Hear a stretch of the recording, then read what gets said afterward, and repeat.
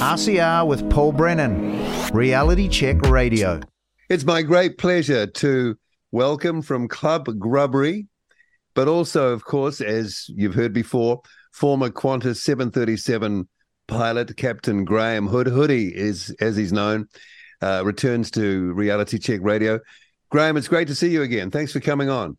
Great to see you too, Paul. Lots to discuss as usual. Yeah, I hope you're well. You're looking good. Listeners can't see you, but I can. Oh, it's just as well they can't see me. My eyes are hanging out. We're in the middle of our 10-week tour number 5 over here, speaking with communities, and it's been flat out. Yeah, how's that been going? Because I've been thinking about you on and off and how that's been going. Has it been dropping into your chats and stuff? Yeah, no, it's been really, really good. Lots more people coming out, lots more people waking up, and we're getting a real feel of where the country's at. And the spirit of Australia is not dead, but boy, it's pretty close. But I'll tell you what, it's coming back pretty quick too. The spirit of Australia, I remember that being on the side. Is that still on the side of Qantas planes? Yeah, it needs to be erased. Yeah, okay. Now, I've kind of been looking forward to this chat because I think we've talked about this ages ago, right after you left Qantas. That was an amazing story, by the way. Mm-hmm. And you know, you're in contact with a lot of airline people, and that surely hasn't gone away. So inevitably, you could see that there would be problems post all this madness in the aviation world. It relies on safety, relies on very professional people, and no compromise, and people being, you know, at peak fitness doing their job. So where do you want to start, Graham, on all of that? Well, I think, Paul, it's timely for everybody to examine what's going on in Qantas and link that to what's going on around the world, because Qantas is now the spotlight is on Qantas for doing the things that corporations around the world have been doing for many years. Qantas has now been shown up for the corporate thug that it is, and I can't believe I'm saying that because It is one of the oldest, and it has been the safest airline in the world. And I worked for it back then. I was proud of it. But many people knew 10 years ago that Alan Joyce was going to leave the brand in tatters, and he has done that. He's made sure that he and his cronies have been well heeled along the way. And now we've got a Qantas which is made up of a bureaucracy, the senior management in all departments in Qantas, who seem to lack any backbone at all, who've allowed this to happen on their watch. Many of those are licensed people who have to maintain their credentials with the Civil Aviation Safety Authority, like the chief pilot. And these people are licensed engineers and the head of aircraft maintenance, the chief of Qantas Medical. And then, of course, we have the unlicensed people who are the bean counters. There were smart lefties that have come in from university that run the show, like corporate affairs management, industrial relations management, and human resources, which we now call human remains. Yeah. And these thugs have decimated a great airline, and they all need to go. And now we're living in this situation where Qantas has made promises to do better, and now there's a strike by subsidiary pilots for one of the corporate subsidiaries in the West, which feed the mining industry. That's happening tomorrow. These guys are on peanuts compared to what other airline pilots are on around the world. Their working conditions are atrocious. And in the middle of school holidays over here, Qantas has cancelled more flights on the East Coast yet again, so they can send their domestic fleet over to the West. Excuse me, I just swallowed the wrong way. That's right. Over to the West with Qantas mainline pilots who are being used to break the strike of the pilots over here in the West. So this is Qantas thuggery at its best. It's learned nothing in the last month. It continues to behave in the thuggish fashion it always has. Its board members have just awarded themselves a pay rise when they should all be sacked. The chairman of the board is refusing to go, yet he's allowed Alan Joyce and the other rapists in this company to carry on carte blanche. It's an absolute disaster, but it is, as I said, typical of all the corporations that we're dealing with over here. We have thousands and thousands of mandated health workers who in states where the mandates have been dropped are still not allowed to go back to work. Give us an idea of how it used to be and why it was that way. Sorry, you just broke up there. I was just saying, give us an idea, before we talk about the current situation, How because you've been in the game a long time, you know how was that culture? Because it was a hard won culture, right? I mean, aviation is built on some pretty hairy moments and a lot of disasters. It builds its culture over many years to make it the safe form of transportation that we've come to know. So how was that culture before it changed? Look, it was great. It went through highs and lows, but it matured in ways that were beneficial to the travelling public. I mean, we had various CEOs. Some were great and some were dismal. But I was teaching pilots human factors for many years in both Australian Airlines, which was a domestic carrier that got taken over and merged into Qantas, and in Qantas itself.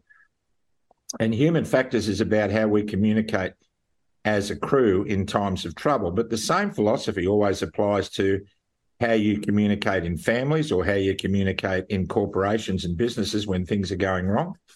And Qantas has failed the test in that area. And as a result, I mean, we once had a CEO called James Strong. Many people loved him, and there were a few people who despised him within Qantas because he came in to try and change the culture. Didn't he come from Australian?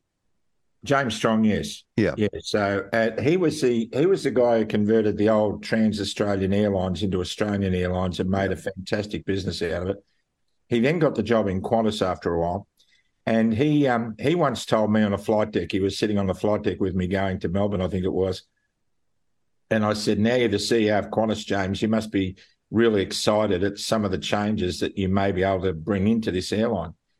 And he looked at me and he said, Hoody, if I could spend the time I spend taking daggers out of my back from within this organisation and actually doing what I want, it would be great. And his mantra was always, keep the staff happy, the staff keep the passengers happy, the passengers are the customers, they keep the shareholders happy and the board's happy, and the whole thing goes around beautifully. But Qantas has got the new Qantas has got the exact opposite to that. They are corporate bullies, they are industrial thugs, and they need to go. Okay, so that's one CEO. Tell us about Alan Joyce. Describe, if you can, the sort of personality, because he was seen as getting a guy who got stuff done, right? Yeah, look, he was, but when you consider Alan Joyce's background, and I don't like playing the man, I believe we should be playing the ball. And I had a public stoush with him about nearly 5 years ago now, where I sent an email suggesting that he could do a lot more for staff morale and would save $63 million if he allocated a different award scheme to the staff to reward them when the share price was going up, etc. And I offered a whole raft of suggestions to him, and he sent back the most despicable email to me, bullying me and telling me he would make sure that I never got another bonus ever again. Wow. And I replied to that, and I told him to take a cold shower and he needs to reread what I sent to him because it was delivered in good spirit. And he came back and bullied me again. So I put it all on social media. I wanted to expose him for what he was doing. At that stage, I was like a rock star in Qantas because every staff member in the company agreed with what I'd said. But his his workplace bullying tactics brought him into the ire of the legal department, who I'm told from insiders said to him, "You've got to stop communicating with Hoody, and whatever you do, don't debate with him." And he wanted me fired, right or wrong. And they stood me down for a couple of weeks. And when I came back to work, after that couple of weeks sort of in the sin bin, they made me do a psych test with the company doctor before I could come back to work. So that gives you an idea the calibre of the industrial relations policies of Alan Joyce.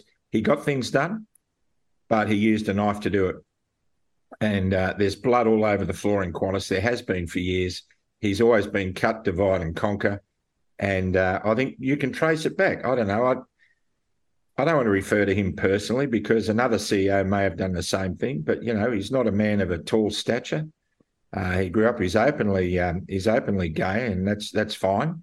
But you can imagine growing up in Ireland, being a short guy, a gay short guy in Ireland back when he was growing up. It would have been tough. And he's built some resilience around that. And I think he's trying to settle scores, to be honest with you, with society in general. And in so doing, he's become a social engineer. He was at the forefront of the gay marriage debate here in Australia. And now in the Yes campaign, in our referendum, to give apparently give our Indigenous people a voice in our constitution. He's been at the forefront of that again, and that is now looking like it's going to be a dismal failure on election day, and it's going to cost the country about $400 million and divide us more than we've ever been divided before. So these people have got to stop social engineering from the CEO boardroom, and they've got to just do their business, mind their own business, and let countries get on and let the people decide which way they need to go in all matters of social conscience. There are enablers, though, aren't there, that enable that sort of behaviour? I mean, who are they? Well, the Prime Minister over here, for one, is the big enabler of the ultra left wing ultra left wing programs that are going on. You know, people are being cancelled if they dare disagree. I mean, you've had your share of amazing prime ministers, not.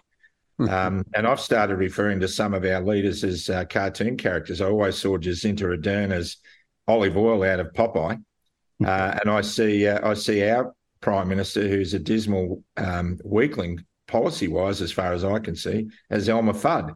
And I mean, the whole world is we seem to be governed by cartoon characters, but they're just puppets on the end of strings that are being pulled by BlackRock and Vanguard. Yeah, I mean, when I was thinking about enablers, like in the Qantas system, there would have been some established executives in that operation that were there before Alan Joyce turned up, and presumably they accommodated a character like that. Well, they did, and they've disappointed me and many other people still working at Qantas in so many ways, because they didn't speak up, or if they did it very blandly. I mean, the chief pilot should have said, this is a no-go. When the vaccines were mandated, he knew nothing. He knew nothing about the side effects. He knew nothing about what was being forced upon his pilots, and he did nothing. He did absolutely nothing. And we've got the head of aircraft maintenance at that time, who did absolutely nothing when engineers were being raped and pillaged. Outsourcing was going on. There's been a big debacle with what's known as fake aircraft parts, and more. Yeah, heard about that. Yeah. So, and the safety standards at Qantas have gone downhill dramatically, because they decimated all the staff that kept the standards up. They sacked all the ones that had the integrity to stand up against Alan Joyce and the board and the senior management in Qantas. And now they're left with what they've got, which is a hollow shell. And I can tell you the staff morale has never been lower. The maintenance standards have never been lower. And they are struggling to keep aircraft in the air, and they're struggling to meet the demands of their passengers because they've let them down 2 years ago. On maintenance, is that a lack of capacity, or just systems that have broken down, not enough people? How does that change from a well-established sort of tempo of operation? It's all of that, Paul. I remember when Qantas engineering apprenticeships in Qantas years ago were sought after, and when you got one, you felt like you'd won the lottery. And Qantas maintenance standards were superb. They had a shop for everything. They had aircraft instruments and electronics. They had engines. They had airframes. They had hydraulic system shops. Everything they did, they pretty much rebuilt themselves to an extremely high standard, because the ruling authority over here, the Civil Aviation Safety Authority, demanded it. But they've fallen by the wayside too. They've become a shell as well. So we have this situation where outsourcing to cut costs has meant that a lot of the work is being done in Asia and the Middle East, and it's not being done to specifications. And we're getting aircraft back from maintenance overseas that the pilots are telling me have got bolts missing. Wow. Okay. I mean, this is reprehensible. And some people are saying there have been parts sent away for reconditioning that have just been cleaned and sent back and put into inventory. Now, if that's true, that needs to be examined thoroughly. But we've got a toothless tiger in the Civil Aviation Safety Authority, which is once again made up of people like the bureaucrats within Qantas, who are all about, are you okay, and staff wellness programs and anti-discrimination programs, and they're all dotting I's and crossing T's, and they're all following policy manuals which all contradict one another to the detriment of the safety of Australians and people from all over the world, I might add. So in the fleet that you're familiar with, I think 737, and that's a real workhorse in Australia. I think well over 100 aircraft in that type in the Qantas fleet. Yep. Compared to when you were flying them and the operation that was in place at the time, I've heard of at least a couple of engine failures and turnbacks just in the last short period of time. So, I mean, that's completely out of character. Just a couple of things going wrong, isn't it? In 32 years as a captain on the Boeing 737, I saw rarely any engine failure or any air turnback as a result of a major technical issue. Very rarely. Very rarely. In fact, I can't remember ever, not only on my aircraft but others, knowing of flight attendants that need to be defibrillated in flight. Wow. But that has happened several times in Qantas. But the turnback incident rate has gone through the roof. Now, there is a technical log that lives in the aircraft. It's actually on an iPad now. It comes through electronically. Normally, a pilot or a crew signing on the flight deck need to go through the defects that are allowed on that aircraft. And on a bad day, you'd see 5 defects that had to be looked at. Now, these were defects. The aircraft could fly. It wasn't major. It needed to be fixed on the next overnight service. You look at the ramification of each defect and you decide then whether the aircraft you were happy to take the aircraft. And if the engineers signed it off, then we were quite happy to do that on most occasions. But now, Paul, I've heard of multiple entries in the technical log with defects in them. And one case I heard of 36. 36. Now, this is anecdotal from an operating pilot. He said, I can't believe it, Hoody. I flew an aircraft today that had 36 defects on it. Now, some people might say, okay, but when you get into the airplane half an hour or 3/4 of an hour before you depart, and you look at all those defects, to be able to understand the impact of each of those defects on each other and the overall operation of the aircraft, you need 2 guys to sit there for 2 hours to work through what the problems are. And because the schedule's so tight, what they're doing, a lot of guys are doing is saying, oh, look. Should be okay. Yeah, she'll be okay. We've got to get out. Now, that is just indicative of how bad morale is in the company. The pilots that are working there have lost interest in it. They're there for the money now. And many of them are telling me, and they're not telling the company or CASA, that they are sick, that they have been sick since they were mandated. That's what I wanted to get to. Yeah. Yeah. So we're there now. What's the scale of that?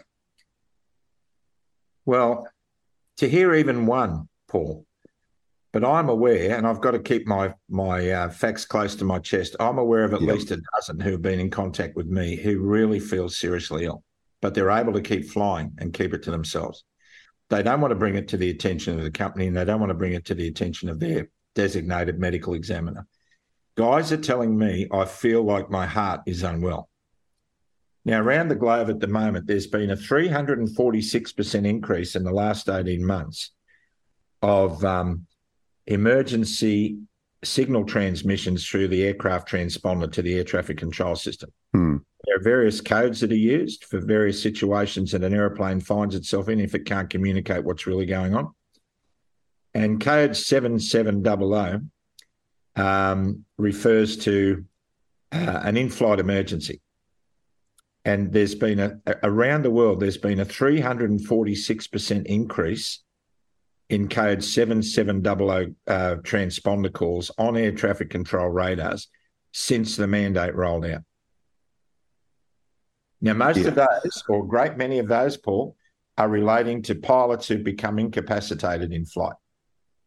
Now, in the old days, we always trained for pilot incapacitation, about 1 simulator every year of the 3 or 4 that we would do. In our training, we would do the instructor would tap you on the shoulder and ask you to pretend to be dead to see how the other pilot managed the situation you were in. And it was taught just to get us familiar with how we could operate the thing on our own. But now they're ramping up the training on that because it's happening more often. And some of the airlines overseas are really ramping it up. They're rewriting their training manuals around pilot incapacitation. Now, that should tell everybody something. Okay, flying at altitude, as something happens, there's time to work the problem, I suppose. But at closer to the ground, in the busy part of it, surely that's a disaster waiting to happen. Well, when you think about it, and if you follow this through, the chances of both pilots having a medical incident at the same time is highly unlikely. Yeah. However, whenever there's a stressful approach for the aircraft to fly, like managing to land with one engine, the captain must be the pilot flying if he's capable of doing it and he's not injured. And in very difficult instrument approaches where visibility is next to nothing, the captain must be the pilot flying. And in most cases, the captain will take over if he's got to manoeuvre or try to land amidst thunderstorms and the like. So in other words, at critical stages of flight. Also in very low visibility takeoffs, which the aircraft and the captains are trained to do, not the first officers, the captains. These are very stressful. So aviation is made up of hours of sheer boredom punctuated by seconds of terror.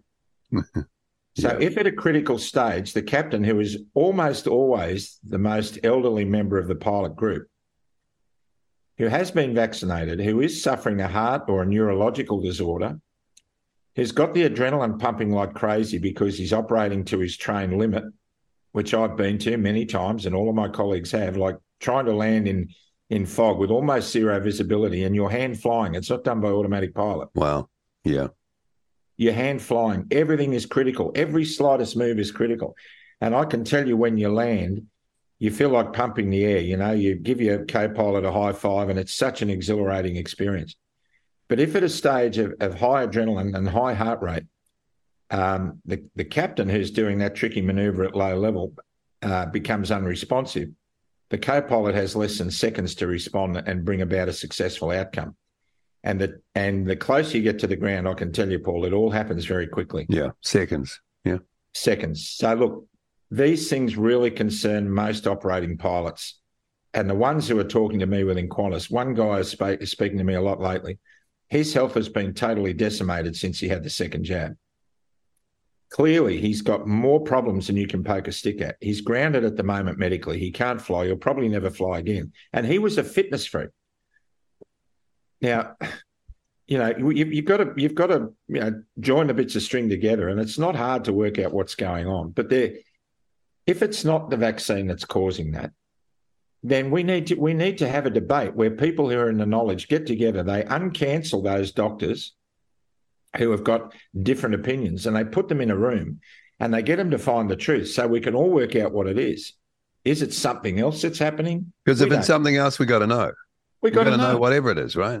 Yeah. We got to know. And in Australia, we had a Senate one of our senators in the UAP, Ralph Babbitt, moved a bill in the Senate for the government to investigate the number of excess deaths in Australia that are of unknown causes.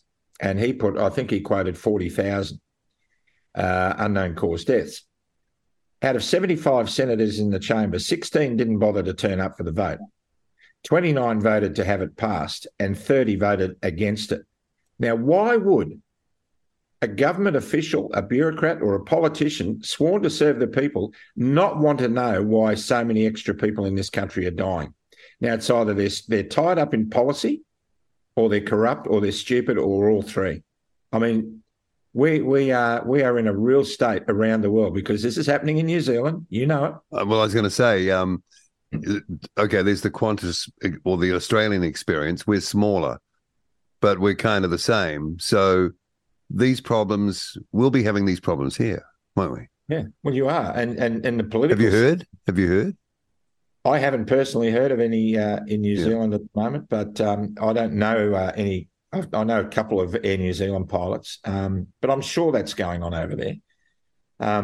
In fact, we did interview some, I think, about 18 months ago on Club Grubbery, and they have major concerns. I mean, why wouldn't they? In America, they're having major concerns. We're seeing half a dozen, on average, about half a dozen pilot incapacitations every week around the world. So almost one a day. And you never heard of it, Paul, before. No, that's right. So what are the odds? Now, I'm not a medical person. I can't say it's caused by vaccines, but something's causing it. But what frightens me is because it might be the vaccine, all the people who brought in this draconian stuff are scared to look at it in case they hang themselves out. Well, that's the obvious. That's the obvious one, isn't it? It's got to be. Otherwise, how do you explain, like you said, stupid, what those things you just rattled off before? Not everyone's that stupid, No, are they? no, they're not. And I mean, it pains me to say it. I mean, I like to stay as close to the surface as I can because I think a great many of us spend way too many hours down a rabbit hole, but it is what it is. I mean, conspiracy theory, chuck that saying out the window. Yeah, I used to mock people who had these different views on why things are happening. Now I'm a realist. Yeah, that's the rebranding of conspiracy theorist. It is. It absolutely is. Yep. Can you see, okay, there are these issues, but getting back to, you know, the state of Qantas as a corporate entity then, because if that can come back to something, you know, more anchored to its historical sort of position, do you think that's possible, or have they sort of kind of lost the plot? I think it's possible. I think the staff are there with the desire to see it come back to its former self, because that's how you felt in Qantas. I mean, you felt like you were working for a historic brand that everyone in the country was proud of. Now it's become a laughingstock. I think it is possible if they rely on the staff. Now, they're about to spend millions of dollars on a survey through an organisation with dubious background in my books from seeing their history in the past, is Boston Consulting Group. Oh, yeah, we've heard of them. Yeah, so they're using them to work out how Qantas can come back to its former glory. And what a waste of money. They can do that for nothing by putting some of these people out to interview the staff and get Shouldn't the staff. you know how to run your own freaking company with your own culture of your own people? I mean, do you need to have someone from the other side of the planet come over and tell you how to do things? I mean, that's the problem with the world today, mate. That's the problem with the world. The staff, as James Strong said, the staff can help you. The staff know what the passengers want because they deal with them all the time. And what we need is corporate managers, the bureaucracy of management inside, underneath the board and underneath the CEO. These people need to develop a backbone, and a lot of them need to be turfed out. The arrogance, I mean, HR department, which they now call the Human Remains Department, not Human Resources. Yeah. They were emailing, calling, writing letters to, having couriers deliver letters on the doorsteps of people who are on long-term sick leave, people on long-term leave without pay, people on long service leave and holidays, bullying them to get the vaccine. They had no right to even contact them during that period. And this is the way they work now. And the pilots in WA who are on strike tomorrow, they've had their kids answer the door to a courier who delivers a bullying letter to these pilots saying, if you continue with this strike action, you won't get any back pay when the EBA is passed. And they're talking about thousands of dollars back pay. Yeah. And the courier then has been asked to take a photo of the person receiving the letter. And in many cases, the kids of these pilots are in those photos. I mean, this is thuggery from a company who said in the last week they're going to change the way they do things. And they're doing it still. Well, that new CEO is a woman. Yep. Will a woman's touch make any difference to this, do you think? This woman has the Alan Joyce touch because she was the chief financial officer sitting beside him through this disaster and rubber-stamped everything he did. She obviously didn't have the backbone, or she didn't have the insight to tell him that he was killing the company then. So what's different? Nothing's different. I mean, we're in this situation because of the mess we find ourselves in, because people like her sitting alongside him did nothing. And now we're expected, with her reading from the same playbook, that she's going to come out and make a difference. I don't get it. I wish her well. I really do. That everyone should be behind her, but she's not making a very monumental start. And I don't think she will. I don't think she's got the capacity to do it, given the training that she's received from the leprechaun who's now left. And the government still, or the people of Australia, taxpayer of Australia, they still own a chunk of this airline, don't they? Do they? I'm not sure what the ownership structure is at the moment, but it's majority owned by corporate investors like big hedge funds, BlackRock. Oh, right, okay. And so those days are gone. Yeah. The board has always said we're out to protect the investments of the everyday mums and dads in Australia. But the everyday mums and dad are telling Richard Gorder and the board to resign. And Richard Gorder has come out recently and said they want him to resign, but the corporate investors are telling him not to. And he's the chair of the corporate investors. Yeah. So what we're seeing in Qantas is the same across every corporate boardroom in this country. None of the corporates can be trusted anymore. Look, this referendum that we're going through, Paul, I've looked at the definition of fascism, and fascism, defined in the dictionary, says when governments and corporations work together for the common good. Now, this referendum has been pushed hard to go the yes way by the corporates and the governments, including Qantas. Yep. Now, to most people who are waking up, that's an automatic their automatic reaction is to do the opposite. We're in a fascist state. Now, I've just been talking to a paramedic in Queensland who's involved in a legal action against the Queensland Ambulance Service. And he and nurses that I'm speaking to, and even in the mainstream media over here, they're talking about 7,000 to 10,000 unemployed frontline health and medical staff who've been mandated out of a job in a state where the state said they've dropped the mandates. But the corporates who run the health industry, they're being vindictive because how dare you defy our corporate policy when we asked you to get vaccinated? How dare you do that? We're going to make you pay. Wow. Now, we're bringing in frontline medical staff from all around the world. We're trying to accommodate them in the middle of a housing crisis. We've got nurses sleeping in their cars, Paul, because they haven't got a job and they've lost their homes. Yeah. How nasty is that, eh? How nasty is that? These thugs have to go, mate. Look, it just doesn't pass the pub test, either side of the ditch. Yeah, well, we've got it here, slightly smaller scale, but it's the same record playing, mate, I tell you. Yeah. Is Qantas finished? Last question. Well, are these operations, because it's not an Australian company anymore then, is it really? It belongs to, it's sort of diffuse corporate ownership, hedge funds is what you're saying. It's sort of gone. When I did tour number 3, we're on our 5th tour at the moment. In tour number 3, we drove through Longreach, where Qantas was born, Longreach Winton. Yeah. And I had the privilege of delivering my community speech in the Qantas Museum. Alan Joyce had been there the week before. Now, if he had the power to stop me from doing that, he would have, but he couldn't because the Qantas Founders Museum is run by a different board. Now, we stayed in the homes of relatives and relatives of the founders of Qantas because they all lived around Longreach. They were all invested in the company.